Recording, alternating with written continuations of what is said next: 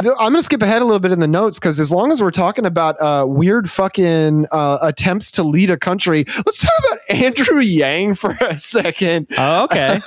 Let's talk about a guy because, I found this article in the Southern Poverty Law Center because I got a hair up my ass today. I said, what would be a funny thing to look up for the episode? And I thought, I'll look up what the most recently formed political party in America is. Apparently, it is the Forward Party, which was... He really started the Forward Party? Yes. Oh, my God. And he's going to an event called the 2022 Freedom Fest in Las Vegas, which is mostly far-right libertarians and ethno-nationalists. They were going to have Nick Fuentes speak, but then when they looked into his politics, he's a Holocaust denier, they decided that was a little bit too far. But that was too much freedom, they thought. Yeah, they can't have that guy up there, but they are inviting all the Mises Caucus guys, which is a far-right group from the Libertarian Party that recently won control of that party. And then also they're going to have Dave Smith, who is a Mises Caucus member, a quote-unquote comedian. He runs the Libertarian Party's social media. So this is the guy you're dunking on when you dunk on the Libertarian Party's social media, just so you know. And he's very close friends with Fuentes and has called him a fellow traveler. They've appeared on each other's podcasts at least 3 times.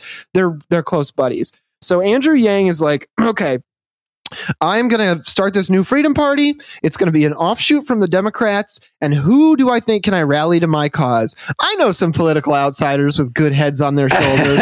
A bunch of libertarians and Nick Fuentes, bro. Oh, boy. Oh, man. This is so... Like, does he...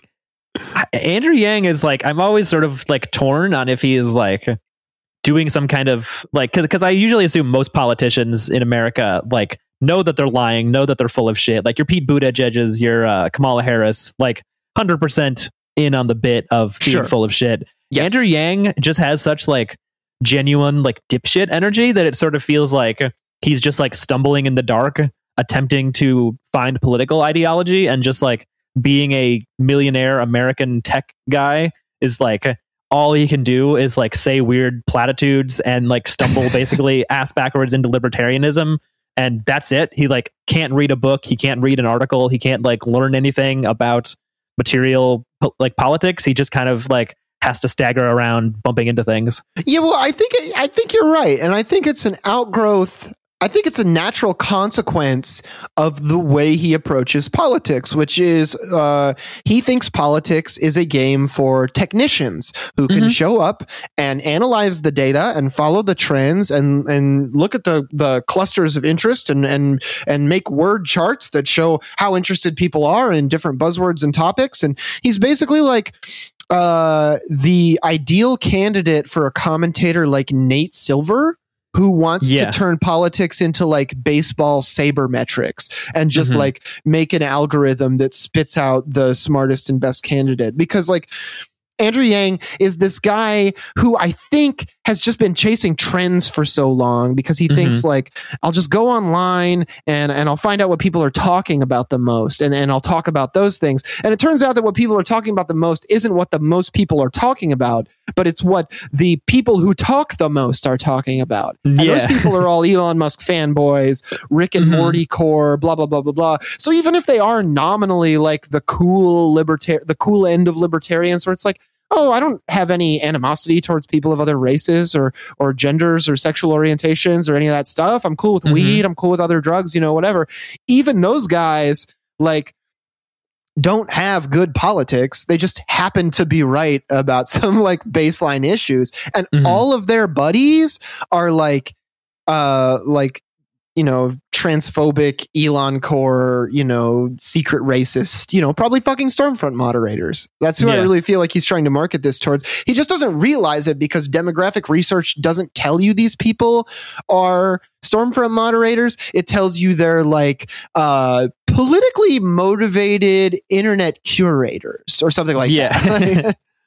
Yeah, that's the thing is that like in America, the far right sort of niche people like found lots of ways to obfuscate, you know, I mean, like that's sort of one of the main reasons for libertarianism to exist at all is that it's like a way of obfuscating like extremely odious politics. And then, like Andrew Yang is sort of their like ideal mark, like an educated rich guy who's worked in tech and just has like, I don't know, some kind of like naive, I guess naive centrism is what you would call it. Like it's because centrists are basically either like liars who are trying to obfuscate their politics, or like the marks who get taken in by those lies.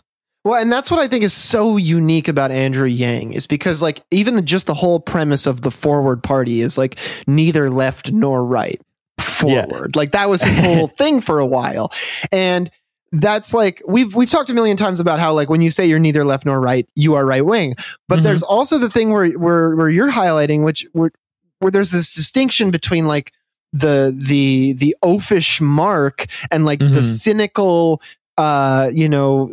completely morally bankrupt just play actor who's up there doing a bit. And I really think that Andrew Yang, more than like being too stupid to realize that's part of the role that he can play, just finds himself unable to commit to either one.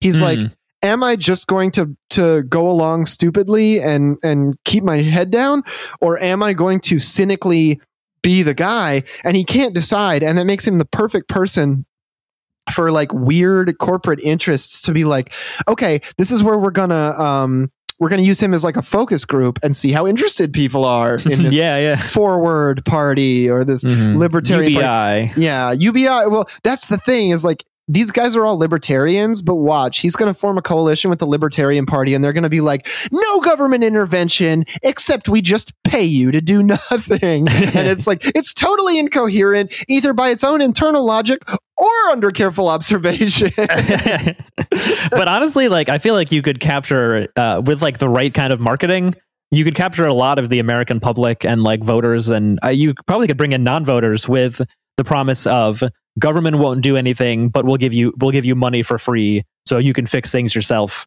Because I feel like there's a lot of people, like most people who don't vote probably have the correct attitude that like the government isn't going to do anything for me. It doesn't affect me who's in power.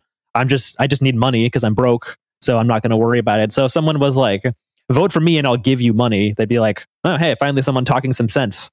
I'll vote for you, Andrew Yang. I don't really care about the Freedom Caucus or whatever. Yeah, I mean, I'm going to start my own Freedom Party, and our tagline, instead of neither left nor right, but forward, or what is it, the Forward Party? I'm going to start my own Forward Party. I've been smoking weed this whole time.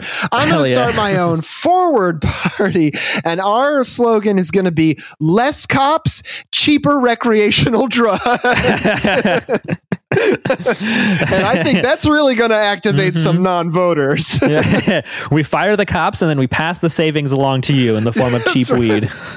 These cops are out here in the streets throwing hissy fits, pretending like they're overdosing on fentanyl they haven't even been exposed to. I promise that if you elect me, all opiates will become cheaper and purer and better regulated. These cops can overdose on fentanyl if they want to, but they'll have to snort it, not just touch it, because that's not how it works.